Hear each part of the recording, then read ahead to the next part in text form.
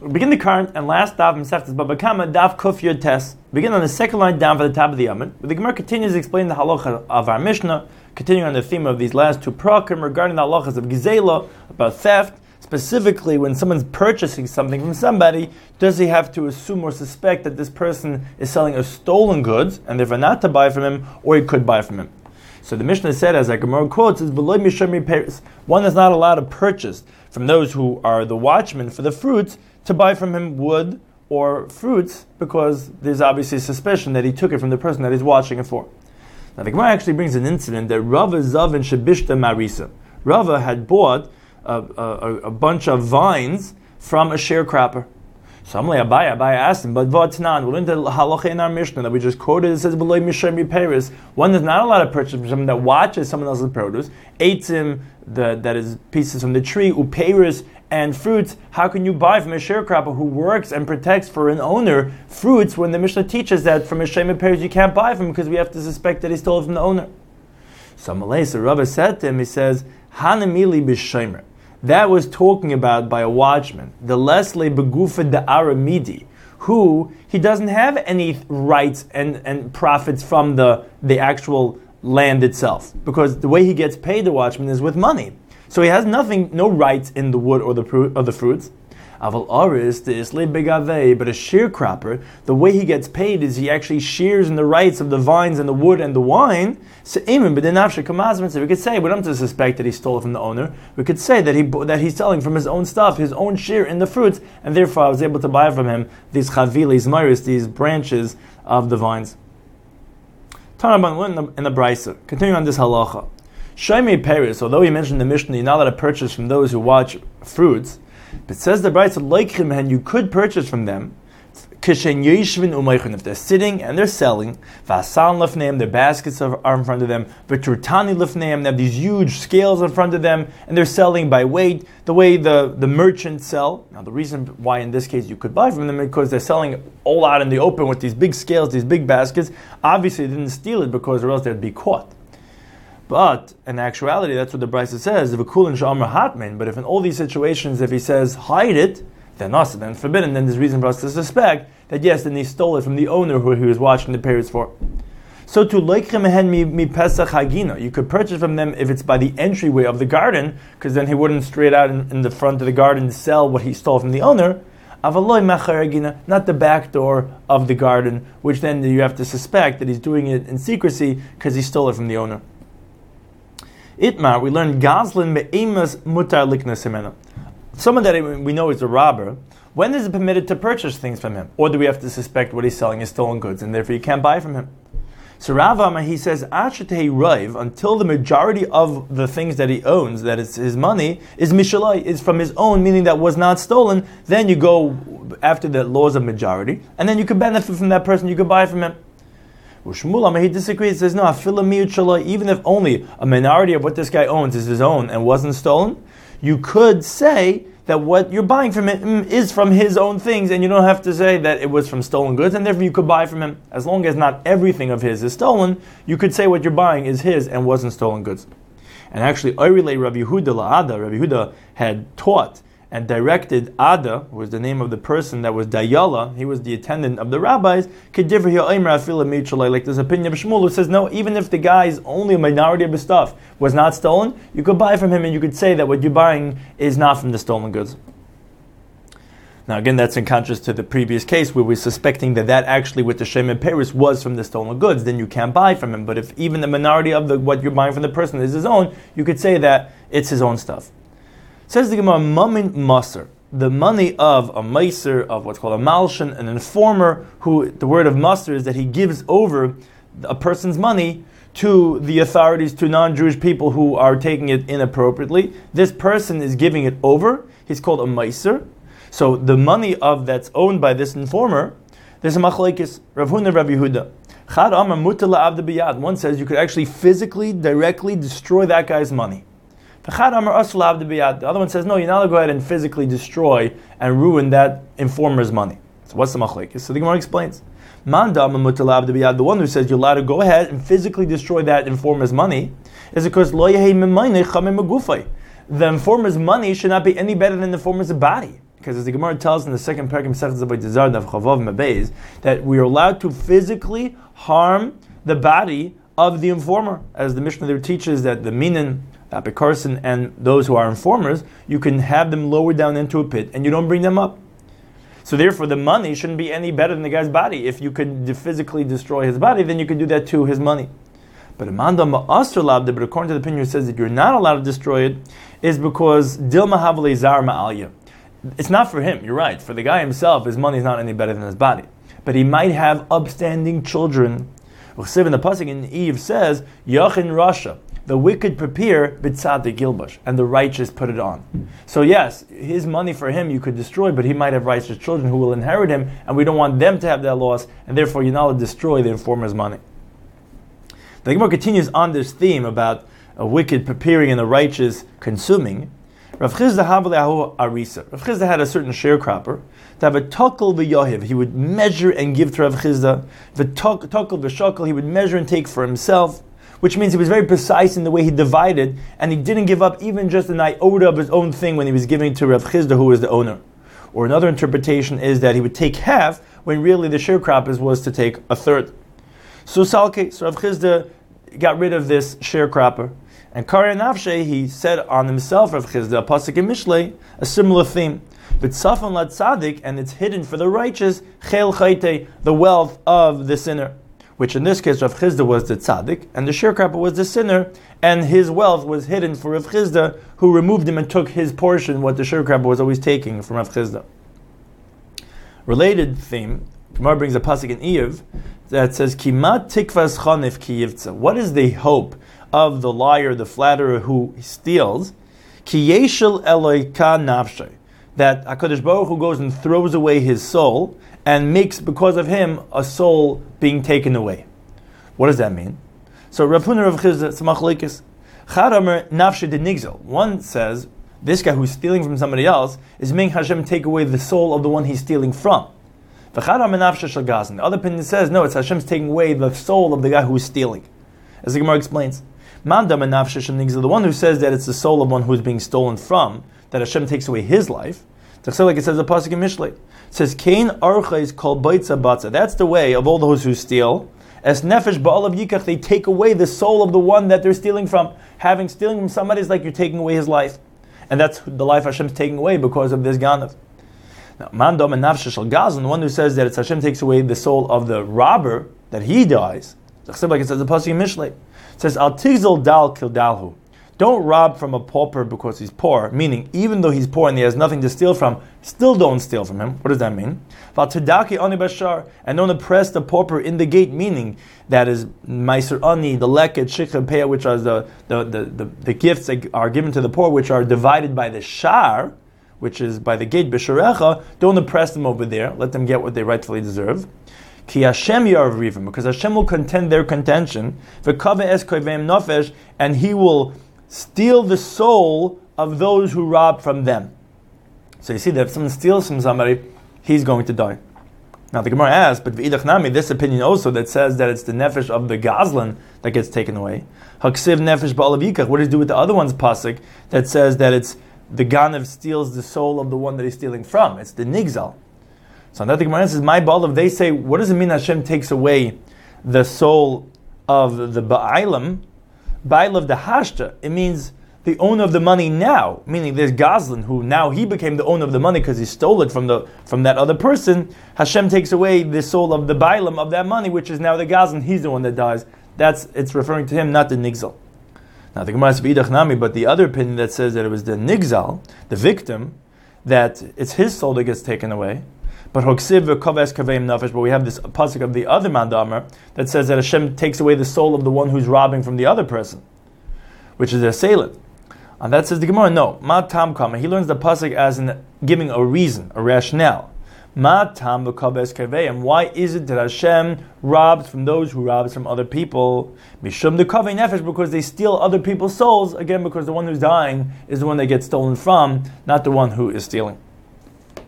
Now, continuing on this theme, Amar B'Yechanan says, if someone that steals from his friend, even the lowest denomination of currency, just worth a pruta, and it's like you stole his soul from him.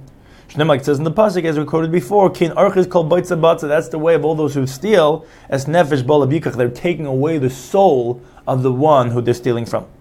So Tivaimer, there's a pasuk in Yirmi that says, Va'achal Ketzircha V'lachmecha, that they'll eat what you reap and your bread, and it's going to be compared to you as if, which the word in the pasuk should be Yeichlu Banecha B'neisecha, as if they ate up your son and your daughter, because now you have nothing more to give them and provide for them. Again, it's like stealing the soul of your children. Like it says a pasuk in Yael, it says Mechamas B'nei Yehuda, from the extortion of the people of Judea, meaning from the robbery that they did. So I consider on them as if Asher Shafchu Dam Noki Ba'artzim, as if they spilled innocent blood in their land just from stealing from them. It's like they killed them. So Tevayim, it says a pasuk in Shmuel Beis, it says El Shol Vel Beis Adam, to Shol and to the house of bloods, Al Asher Hemes Es HaGevainim, because they killed the Gevainim, which, as the Gemara will shortly explain, they didn't really kill the Gevainim Shol. He killed the Kahanim of the city of Noiv, who provided water and food for the Gevainim, because the Gevainim were these people that had come from a different people, and they had feigned that they were not supposed to be killed, and they converted. They served the Mizbeach, which they were the wood choppers and the water carriers, and the Kahanim provided for them. Then when Shol killed them out, it was considered as if he killed the Gevainim, because now he stole the food from the Gevainim. So the Gemara explains, what are all these psukim to say the same idea? Well, why wasn't it enough with the first pasuk to say this idea that if you steal from someone, it's like you're taking away his neshama? So on that the Gemara says, because if you only had the first pasuk, you would think that if you steal from somebody, it's like you stole his soul. But from the pasuk as nefesh balav yikach, you wouldn't know only regarding the guy you stole from. But you wouldn't know that if you steal from somebody, it's like as if you stole even his children's souls. Tashema basa b'neisav banav b'neisav, that it's even considered as if he stole the soul of his sons and daughters. Now, and if you're going to say, you would say, okay, when is it considered like you're stealing someone's soul if you just take away the thing and you don't give him money? But when you give him money, which is what's called a chamsin, an extortionist gives money, but he forcibly takes the item that the person didn't want to sell, then you would say, loy, that over there we wouldn't say the same idea that it's like you're stealing the person's soul because you gave him the money. Tashma, that's what it brings the other pasuk, Mechamas B'nei Yehuda, which is again this idea about chamsin, which is about extortion, that you force the guy to give you the money, to give you the object and you give him the money. Still, Asher Shavchu Dam Noki Ba'artzim is still considered as if they spilled innocent blood in their lands. Now, and still, if you're going to say maybe that's only if you do it actively, that you steal that item from the other person, then it's like you stole his soul. But if you just indirectly caused that the person should lose the money, then it's not like you stole his soul. Tashema, that's what the pasuk brings. El Sha'ol vel Beis Adam, to Sha'ol in the house of bloods. Ala Shehemes as a Gevainim, for this that they killed the Gevainim. Now, where do we find that Sha'ol killed the Gevainim? Ella, rather, Mitoch Shaharag Noiv Ira Kahanim, because he killed out the city of Noiv, which was the city of the Kahanim. Show you speaking lehen mayim amazon, that they provided for the Gevainim water and food. Even though it's just a grama, indirect cause, that the pasuk considers as if Shaul killed the Gevainim, again for taking away money and food from someone else. Now the Mishnah had said, but however, a person could purchase from women certain items, and we don't have to be concerned that we're stealing from the husband. So the Gemara expounds on this term, but in the Brisa, we could purchase from women klei tzemer b'Yehuda, woolen garments in Judea, klei pishtin b'Galil, and linen garments in the Galil. You cannot purchase from them, however, wine and oil and flour, because those types of items are normal for a man to sell it. He doesn't usually make his wife, an agent to do that, and therefore you have to be concerned that maybe she stole it from her husband. So too, you can't purchase from slaves or from children. We have to be suspect. Now, Abishal Omer, he says, Isha, a woman could sell an item up to 4 or 5 dinarim from that. They last is keep the ratio that she can make a head covering for her, a kerchief for her head, meaning in those types of amounts, a husband's not particular because he wants her to have certain little things that she needs for herself, and therefore he gives her amounts of that amount to sell, and therefore you could buy from her. Now, however, in all these situations, if she says, "Oh, here, buy this from me, but hide it," then it's forbidden again, because then you still have to suspect that she stole it from her husband. a charity collector could take from a woman charity a small amount of aloy davar meruba, but not a large amount, again, a small amount that is allowed, but more than that, you have to suspect that the husband was not willing, and it's considered stealing from her husband. The habadadin, those who own the olive presses, which they're merchants in oil, so loikin mehen, you could purchase from their wives zeisim, olives b'mida in the measurement, b'shemen b'mida, and oil in the measurement. In other words, that if they're selling out in the open and a large amount, so you can't say that she stole that, because then she would have done it in private. So those are the types of things which you know for sure she's not stealing, and therefore you could buy from her. You cannot buy a small amount of oil, a small amount of olives, because we have to suspect that she stole it, and she could do this without him ever noticing, because it's just a small amount that she's siphoning off. Therefore, those amounts you can't buy from her. Now, Reb Shimon Gamliel Omer, he says, you could purchase from a woman a small amount of olives if it's begalil ho'elyon, in the upper Galilee, where their oil is very expensive, and the husband is particular, he would notice even a small amount. So therefore, it's not a problem even with a small amount. And the reason why you could buy it, even though it's a woman selling, is sometimes a man is embarrassed to sell by the doorway of his house. So he gives it to his wife, and she sells it. So it makes sense that a husband would. And moreover, even if she would be stealing from him, even if it's a small amount, he would notice, and therefore would have to be suspect that she stole this from her husband. Now the Gemara brings a story regarding one of the halachas we just mentioned, that Ravina, who he was a charity collector, so he came to the place of Mechuzah, and Asu Nashid Mechuzah Ramu Kamei Kavle. So the women of Mechuzah, they came and they threw in front of him for charity these golden chains, the sherei, and these bracelets, and he received it from them, he took it from them for charity. So Amalei Rabbi Teisval Ravina says, Bava Tanya learned this bracelet that we just quoted, Gabe Tzedakah, Mekam Lahan Dav Mu'it. A charity collector could take from women a small amount of tzedakah. Avaloi Dav Meruba, not a large amount. Here you're taking bracelets and golden chains. So Amalei said to him, no, Hani, these things, Lebnei Mechuzah, for the people of Mechuzah who are very wealthy, Dav Mu'it Ninu, that's considered a small amount. For them, that's insignificant, and therefore that is not problematic. The husband would not be particular, and that's why he could take it. Now the Gemara continues with the last and final Mishnah of this Masechta, continuing on the theme of the previous Mishnah regarding workers and what we have to suspect is theirs or that it was stolen, and therefore you cannot buy this from them.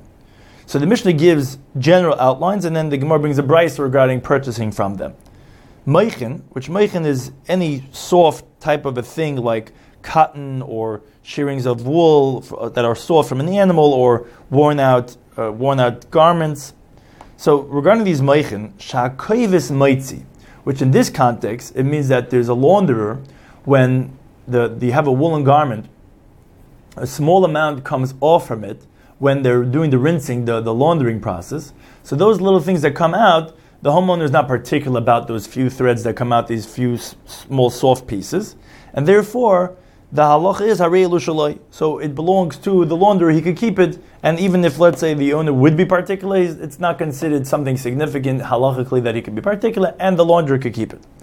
Now, the hasayrik, however, the sayrik, who that's actually the name of a profession, and the reason being is because it comes from the word of combing, that he would take combs made out of thorns and comb the garment.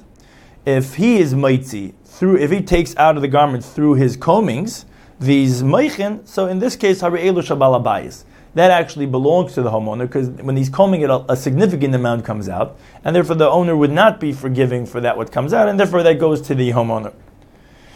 Kaivis neitel gimel chutim. The Mishnah tells us that a launderer takes 3 threads. Now, what that means is because the way it would work that when people a tailor would weave a garment, a woolen garment, so they would weave 3 threads of a different type at the edge of the garment, and now when the launderer comes to wash it, he would take them off and then smooth out the garment and make it nice. He would take out these 3 threads. So says the Mishnah, he takes them, and they belong to him, the launderer could keep it.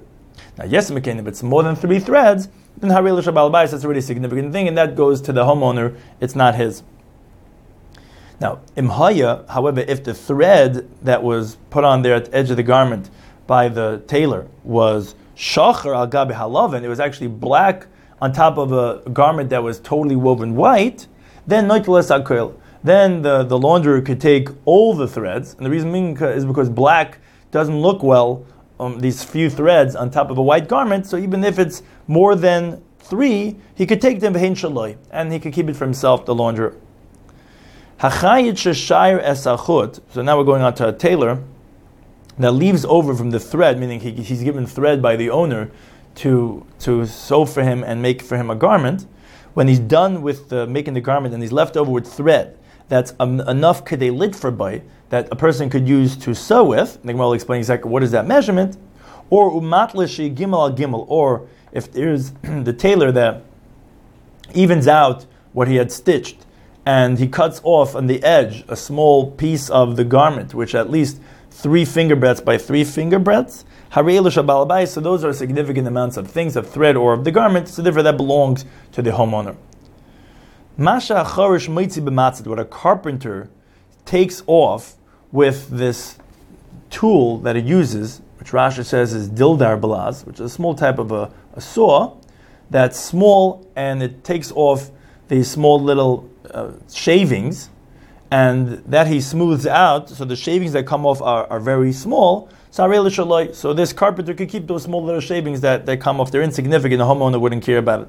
But regarding this hatchet that he uses, which chops off large chunks of what he's cutting, that's significant, that belongs to the homeowner. Now, if this worker was working by the owner, in other words, it wasn't what's called a kablan, which is someone that has a contract. Rather, he's get paid by the hour, paid by the day, and he's working by the owner doing a job for him. Then and the Ger says hanasayris. Then even the shavings, which are very, very thin, that comes out from a drill, which are very thin, still, even that, all those situations will be shel bal bayis, will belong to the homeowner, because in contrast, the ratio is to a kablan, who accepted upon himself to do a certain job with a certain amount of money. So then, those things belong to him. But when he's working for someone, just doing work for him, nothing here is owned by him, and therefore, even the small little shavings are not his. It all belongs to the homeowner. So the Gemara makes trying to learn the Brisa expounds on these halachas. Loichin meichin min hakoybes. As we open up the Mishnah, a person could purchase. This is what the significance is regarding gzela. The Mishnah was told about what's his, what's not his. Here the Brisa extends it to someone else could purchase these pieces of the garment that come out from the cleaning of what the launderer does. Those meichin, those small little soft pieces of the wool, he could purchase from him nishan shaloi, because they're his, as we said in the Mishnah, because the owner is not particular about it. So to hakoyvis, the launderer could take the 2 upper threads off the garment, v'hein shaloi, and they're his, which the Gemara will address. Seemingly we said in the Mishnah that he could take when there are 3 threads, and here it's only saying 2. Now, but as we continue to Talmud Beis, another halacha is, however, the launderer, when he's doing his laundering, the part of the process is going to require putting loops onto the garment. He shouldn't put on more than 3 stitches for the loops. Now, the way it is as Rashi explains, that when they would be sayrik, as we said, they would comb the garment, so they would put the loops that were sewn on, the stitched on to the length of the garment, to be able to stretch it on either side of the garment, so that when they were combing, they would hit it with sticks, and this was a process called teaseling. That is, it smoothed out and beautified the garment. Now, when it was done, so then the place where the loops were tied on got stretched out a little bit because you had to pull it. So then he would smooth it out and take off those threads which were hanging out of it, and would keep it for himself, as we say later on, that he could keep those parts for himself. So that's what the Tana is teaching, that he shouldn't stitch each one of these loops very tight, so that he shouldn't be able to take it because then it's going to get very stretched out, and more threads are going to come out, and then he's going to keep it for himself. Rather, only 3 stitches for every, the 3 loops, and 3 stitches for the that was stitched on. That's a certain amount, but more than 3 of these chuvin he can't make, because then it's going to stretch it out all over, and he's going to have these places where he's going to pull out all the threads. He can't have more than 3 of these chuvin. Another halacha is v'lo yisrik habeged l'shisya. So again, we said this process about combing it. He can't do it for along the warp threads, which those are the vertical threads, how the garment is made. You have threads that are straight, vertical, and then you have those which will go crisscross. Those are called the weft, which will go horizontal. So when you're combing it, you can't comb it along those which are the warp threads. Elul erve, only from left to right, which is the weft threads. Umashvehu, and moreover, when you even it out, which is again this place that we spoke about, which is where the threads which was stretched out over there that you cut off with a scissors to take off those threads, so then you do it la'arka, you do it along the length of the garment, as we said, that's where you stretch it out, you hold it from the length, but not on the width, not the top and the bottom. Now, and if now if you're coming to even it out by taking off these threads on the side up until a tefach, meaning you're going to take off these strips which are width of a tefach, and then rishai, if it's up to a tefach, then you could take it off and then you could keep it for yourself. Now the Gemara asks, Amamar, the time of the Brisa said shnei chutin. The garment that was finished off by the tailor has these two threads, and then the laundry could take it off and keep it for himself. On that Vanan Tamba, we learned in the Mishnah Shalish, it's 3 threads. So the Gemara says, Loikash is not a difficulty. Ha ba'alimi. The time the Brisa is talking about 2 threads, because he's talking about that the tailor put on these large threads. That's enough for 2, and he would put on 2, that could be kept by the launderer. The small one, so he put on 3, so that could be kept by the launderer. Now the Brisa also said that v'lo yisrek. The Gemara is asking is that the Brisa said v'lo yisrek habeged l'shisyai. You can't comb it to along the warp, but el erva only to the weft. On that the Gemara says, but Tanya Ipcha, we learned another Brisa exactly the opposite. It said no, that actually you should only comb it to the warp and not to the weft. So I think Gemara says leikash, that's not a difficulty because it depends what. The one that we said that it should be le'ervoi, it should be along the weft. That's beglima. That's regarding a talis, a garment that's made to wear every single day. Now, if you're going to comb it along the weft, so that's going to tear easily because it's the outer part that's the more rugged part. The weft is the thinner. That's going to get destroyed if you do it that way. So although it's actually more beautiful, as we'll see in a moment, but for the regular daily garment, which you need wear and tear, then you shouldn't do it that way. It should only be le'ervoi. Ha besarvala, the one that said that it should be done along the shesi, which is the warp, that's talking about an honorable cloak that he wears for a dinner party, something that's more honorable on Shabbos. So there, then yes, you should comb it l'shisyai because that makes it more beautiful, although it makes it more delicate, more fragile. But again, it's not something you're wearing your daily grind type of thing. So then, yes, actually, then it should be the opposite. So the Brisa said, "V'layitel by yosim mishleisha chubin." You shouldn't put on more than 3 stitches, as we said for each of these loops that you tie them. So you do 3 stitches for that loop, which is when you're doing the teasling, that you should be able to stretch it so that you should be able to hit it with the stick to make the garment smooth. Now, Rabbi Yirmiyah asked, says that the custom of the tailor is when he's stitching something, is that he puts in the needle into the garment, and before he pulls the whole thread, he brings it back. He brings it through. He takes it one way and then he brings it back. Now the question is, these 3 threads that the Brisa said that's the limit you could do with the loops, because we don't want you to be able to make it so tight because then you're going to be stretching more and then you're going to be taking more threads for yourself and it's going to be lost to the owner. So amtuye vasuye chad is putting it through and bringing it back. Is that considered 1 stitch? And therefore when the time the Brisa said you could do 3, it means to do 3 going and comings? Or maybe no, amtuye vasuye trey. Putting it through and bringing it back is actually considered 2, and therefore 3 would be just putting it back one more time, and that's the amount you could do. So as the Gemara take a let's stand, it's not clear what does it mean. 3 stitches, is that a full round, or each way going is considered 1? Now the Brisa said umashveyu la'arkai, and this is that halacha that we said why you can't do more than 3 stitches for the loop, because you're going to be keeping those, which is when you mashve, when you even it out so that it looks, don't have any threads hanging out. So he said umashveyu la'arkai, so this garment, you smooth it out along its length, but not on its width. I think Tanya we learned in the Brisa exactly the opposite, that you smooth it along the width and not along the length. So the Gemara loikash is not a difficulty. Ha beglima. By a garment, as we mentioned before, is that you smooth it along the length, as we said, because that's the part of the garment that's showing, and that's the primary thing. So we said that's where you stretch it from. Ha behemyune. The Bryce that says that you actually do it along the width was talking about by a belt, because by a belt, actually the only part of the cloth belt that you see are the two edges that are hanging, which are the width of the belt. And therefore, actually, the way you're going to stretch it from, and that where you have to smooth it out from, is actually the two edges, which are the width of that belt. So therefore, there it's going to be the width and not the length that you even out. Turn about Linda Brisa. A person cannot purchase from a Syrik, and again in contrast to a kaivis, to a launderer, but for someone that does the combing, you can't, because there he gets out a lot of the wool when he does this combing, so you can't buy these meichin, which are the wool that comes out from this Syrik, from the guy who combs it. Again, as we said, because it's not his, it belongs to the owner. But in the place where the custom is that the one who combs it gets to keep it, so then you could purchase from him. Now, but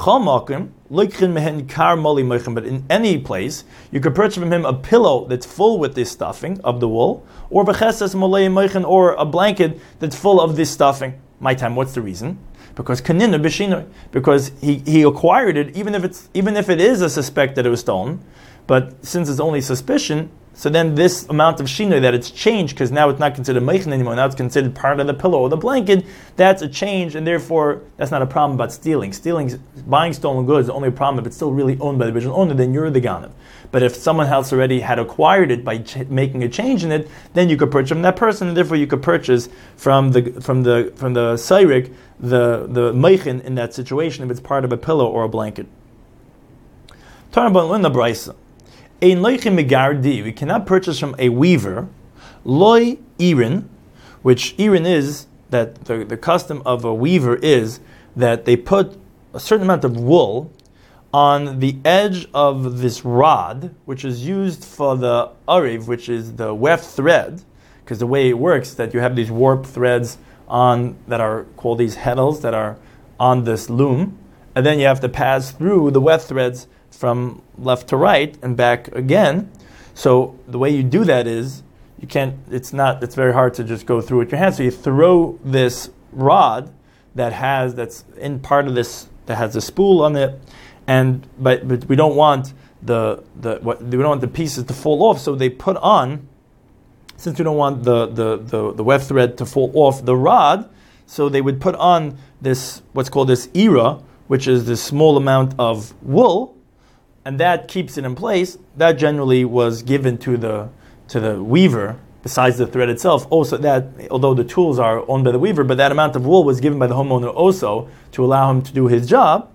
So therefore, you can't buy from the weaver because it's from the owners, and then he's stealing it. So to belay nirin, you can't purchase from him these heddles, which these are essentially the warp threads that were tied onto the loom, and because these are all part of what's provided for by the owner. Bloy punkolin, which Rashi says this is trimish, which this is basically the weft threads, which are made for the tapestry, that's actually woven standing, different type of a weaving process, and they wouldn't make this rod that we said about like the way the weavers would do. But again, these weft threads were provided by the owner, and therefore you can't buy it from the weaver. Shiur pekiyas, neither can you buy the leftovers of the spools of thread, which again is provided from the owner.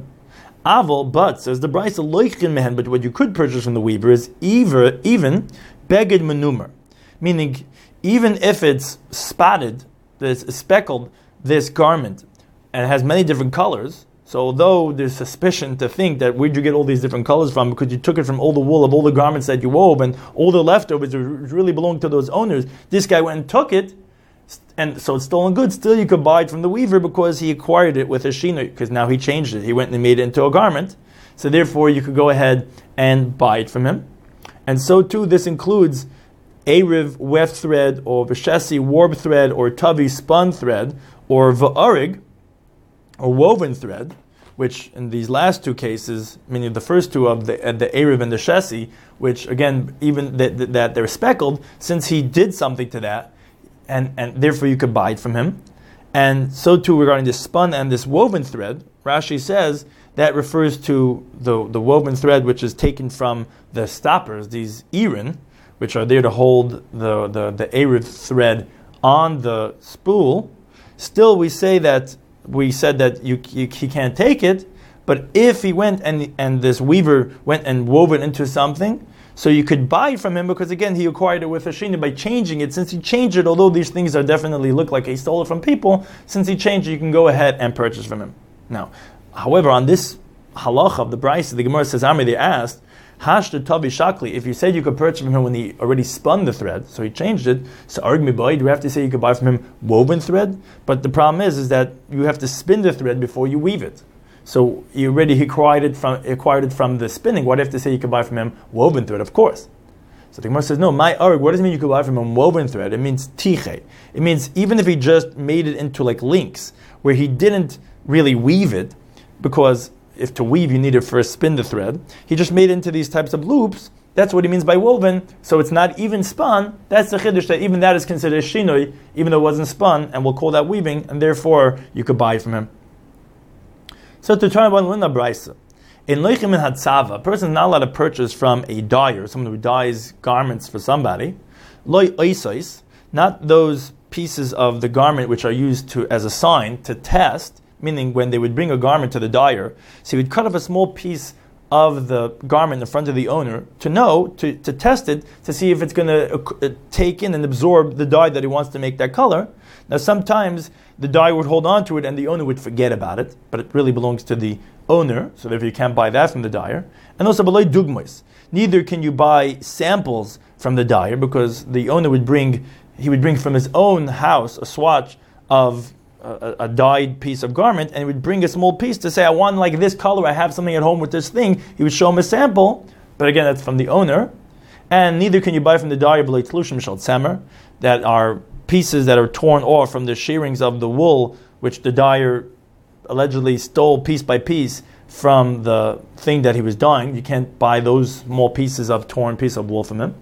Aval, but again, the same idea. Loichim hen beged savu. You could purchase from him a dyed garment, which, because first of all, a whole garment he's generally not going to steal from somebody, and even if he did steal, he acquired it by making a shini because he changed it. He already dyed it. And tavi, you could buy from him spun thread or begadim garments, which these are also from these samples which he spun or he made garments out of them. You can go ahead and buy it from him again because he acquired it with a shinoi. Now the Gemara asks the same question as in the previous halacha. Hashda tabi shakal, if you could purchase from the dyer if he spun it. So begadim ibai, you have to say you could purchase from him garments, but you can't make a garment unless you first spun the thread. So the Gemara says, my begadim, what does it mean garments? It means namte. It means felt, which there the garment is made by pressing it without actually spinning the threads. That's the halacha that was saying that you could even purchase from him a garment. That's considered shinu, even though it wasn't even spun. Turn about Linda Brisa. If someone gives hides, leather, to a tanner, la'abdon, so hakitzuin, so the parts which are cut off from the leather, from the hide, are all around, and vahatzlushin, and that's the wool that's first taken off from the hide. So harei l'shabalabais, those are significant things that belong to the owner. But va'ila mishatev b'mayim, that which comes out from the actual washing of the hide after all those things were taken off, and then the little bit still comes off. So that's harei l'shalai, that belongs to the tanner because that's a small amount of thing, and that the owner gave up on his mafgrid, and therefore he could keep it for himself. Now the Gemara goes back to explain our Mishnah that said that there are three threads that the tailor leaves on after he finishes up a garment, so that when the launderer comes to wash that garment, he can keep for himself. And moreover, the Mishnah said, but if they were black, then even more than three, that because it doesn't look well with the white garment underneath, so then the launderer could keep all that. Now, Amr Yehuda, he says, Katsara Shemei. The launderer in Aramaic is called Katsara. Now, he says it's not for nothing because the Katsara, this that he actually shrinks, he shortens the garment, as we said, because he take off all these threads and he can keep it for himself. Shakali, that's what he's taking, and therefore it's very appropriate for him to be called Katsar, although that's not why in Aramaic it's called that, but he says it's appropriate because he's also shrinking the garment, he's keeping some of those threads for himself.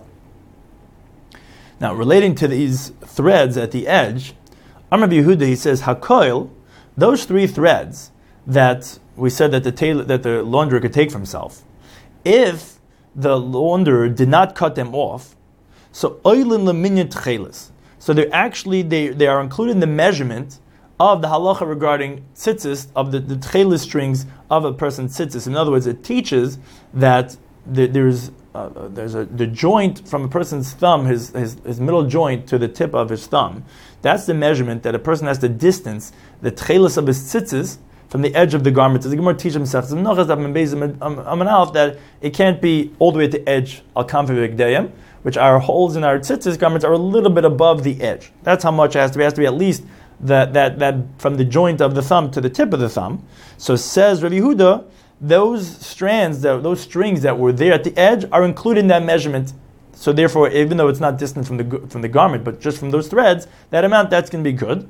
But but it says my son Yitzchak was particular about those threads, and he would take them off because it's a questionable if it's really part of the garment or not, and therefore if that's a fulfillment of being that amount from the distance, so that he would take them off, not to be part of that question. Now the Mishnah said Shiur esachut b'chulu, the tailor that after he finished sewing the garment, so he has some amount of thread left. So if he has an amount of thread that he could be teifer with, that he could still sew with, then we said that okay, that's enough, a significant amount of thread that goes to the owner. So the Gemara says, for how much is it that could be used to sew that he has to give to the owner the leftover thread? So Ravasi says it's maloi machat, it's the amount of the length of the needle, and v'chutz lamachat, meaning, and additionally has to be the amount that can go beyond the needle. Because as long as you don't have the amount of thread that could go beyond the needle itself, it's just exactly the amount of the needle, then you can't sew anything, can't stitch anything in the garment because you have to be able to come back. So therefore, it's the amount of the thread of the needle and beyond that. So Iboyle had the following question. Maloi machat, is it the length of the needle? And b'chutz lamachat k'maloi machat, and you have to have the amount of the needle and additionally the amount of the needle, that amount beyond that? Or maybe no, maloi machat, you have to have the amount of thread that could go the length of the needle. And b'chutz lamachat masher, and what comes out of the needle that you have to have a little bit more, could be even just a little bit amount, and that's already considered a significant portion that it goes to the owner. So the Moses Toshma come in here to prove it from the following brisa. Brisa says hachayit sheshayir esachut pachis mechdei lifta. But let's say the tailor left over the amount of thread that's less than the amount that you could use to sew. Or umatlishi b'chusim mishal shashal. So let's say that he left over a amount that he cut off from the garment less than 3 finger breadths by 3 finger breadths. So although the halach of the Mishnah told us that the in this cases the tailor could keep it, but says the brayso bisman shabalabais makper aleim, if the owner is particular about it, harei elu shabalabais, then it belongs to the owner. In balabais makper aleim, if the owner is not particular about it, then we assume harei elu shaloi, then it belongs, the tailor could keep it. Now that says the Gemara, if you say maloi machat v'chutz lamachat k'maloi machat, that the amount of thread that has to be left over, which we normally assume could go to the tailor, but if it has this amount, it goes to the owner, is the amount of the length of the needle plus that amount double, then pachitz mikan chaz l'sichsa. So we would understand why the Bryce is saying that if the owner is particular, that meaning even if it's less than 2 times the amount of the length of the nail, less than that, it's still fit to use it to sew on these loops that we actually mentioned before, which are used when we do the teasing process. So there's a utility of it. But if you're going to entertain to say that the amount that normally goes to the owner is a needle's length and just a little bit beyond that, so then less than that, what can you even use it for? You can't even put it through and then bring it back through the garment. You already used up that amount of thread. So what are we saying that if the owner is particular less than that amount, then you have to give it to him? How would he be particular? There's nothing to use it for. Rather, you can infer from there that that the halacha that we generally assume that it goes to the owner is only if it has the amount of the needle plus that double, then that's something that is significant. Then we assume it goes to the owner. Less than that, we assume it goes to the tailor, unless if it's particular, because then you could use it for sichsa. But if it's less than that, then it has no utility, and therefore the shear that it goes to the owner is only if it's double the amount, not just a little bit more. Now the Mishnah said, Masha charish, this that the carpenter cuts off with this ma'atzad, then this adzi, then he could keep it for himself. It's just a small shavings. But if you use a kardma hatchet, that what he's cutting off from, let's say, the wood, is significant pieces. That goes to the owner that hired him, that gave him the actual things to work on. Now, Verminu, however, the Gemara contradicts this from the following brisa. The brisa says, "Masha charish mitzi b'matzah," the same halacha of our Mishnah. This that the carpenter takes away when he's using this tool to cut with, or v'hanifsik b'megeira, or this that he chops off with some type of a knife that has these ridges in it and it cuts very quickly, like a saw. So it's like, let's say if the wood is too long, so he chops it off. So so these are significant things, and therefore the shaving, whatever comes off, goes to the owner, which this halach is what the one that contradicts our Mishnah, because we said one of the cases is mitzi b'matzad. Our Mishnah said it goes to the carpenter, and here it's saying it goes to the balabayis.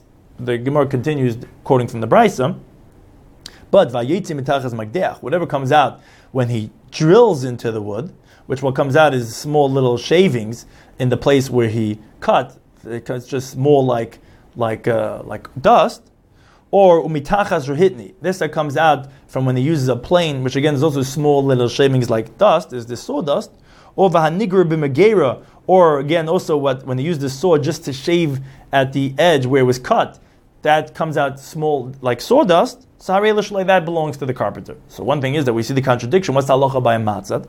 So Meravi says not a difficulty. But also the Tana Didan, in the locale of the Tana of our Mishnah, ikatarti chatzine. There were actually two types of tools that are the same functionality. Now, l'rabasi karla kashil, the large one was called an axe. U'lezutrasi karla matzid, and the small one was called a matzid. So therefore, yes, the matzid of our Mishnah, when you're cutting, you're only going to be getting small little shavings. That can go to the carpenter. But ba'asta the Tana bara, but the place of the Tana, the Braisa, chadudika, there was actually only one such tool for karla matzad, and they called that tool a matzad, and that was large, and that would cut off large pieces, and that's why the Tana Braisa says that it goes to the owner. But that's because it's a different matzad. It was the larger one, and the Tana of our Mishnah talking about the smaller one. That's why our Mishnah said it goes to the carpenter, and the Braisa says it goes to the owner. Now the Mishnah concluded by saying, but v'imhoya oisa eitzel b'chulu. However, that all the halachas of the Mishnah that it goes to the carpenter when they're not significant is only when he's a kablan. But if he's a schir yaim, he's just working, he's just a laborer that was hired by the owner to work in his house and do some work, and everything is provided by the owner, then it goes to the owner. And so the Gemara concludes by quoting Trabban that we learned in the Braisa that mesasasei avanim, those who chisel stone, I mean, they square it off and they smooth it out. In behem mishum gezel, there's no problems about theft, meaning the owners are not particular about their shavings that come off, and he could keep it. So to mefaske ilanis, when there's a lot of too much branches, so they would they break off branches that are in between, which that's the word of pisug, which is the term of jumping and widening. So to expand the room for the tree to grow, they would break off pieces of the branches. Or mefaske gefanim, or these people that would prune the grapevines, or menakve higi, or these people that would do the same type of a pruning in thorn bushes, or menachshe zroim, or people that would prune by grains, which they would take out these vegetables that grow amongst the grains, or va'idru yirakas, or those who would hoe and prune by the vegetables, which when there's too much vegetables that tight together, they would take out one from amongst the other ones, again, that it could have room to expand and to grow. So says the Braisa, Bizmancha balabais makber aleim yesh b'mishum gesel. At a time when the owner is particular about these things, then there's a problem about theft. Ein balabais makber aleim harir shalai. But when there's the owner is not particular about these things, so then it belongs to the one who's doing the pruning. He can keep it for himself. Amir Yehuda says another halacha: kishus, which are hops, chaziz, which is known as shachas of grain, which is when you take wheat or barley when it's still in the vegetable state. So in behem mishum gezel, there's no halachic problem about theft. But ba'asur dekaptiv, it's a place where they are particular, because even though it grows back, but they're particular about it, then yesh behem mishum gezel, then there would be a problem about theft. And Ravina, he says, Masa Machasya, this place Masa Machasya, which that's a place of cattle, and they need to have good pasture for the grazing of the animals, is Asa de Kaptehu. It's a place where they are particular, because even though taking the chaziz is not really concerned for the owner, because it's going to grow back and he's going to get whatever he planted anyway, but in this place where they need it for the animals to eat it, actually, and then they'll have their grain which will grow back anyway, so it's a particular and different. There's a problem about gezel. We shall return to you the last parak HaGoizel, which is Perek Al Gezel HaMachal, the 10th Perek in Masechta Bava Kama. Uslikal Masechta Bava Kama, we have concluded the Masechta of Bava Kama, of the first of the three Bavas of the Seder of Nezikin.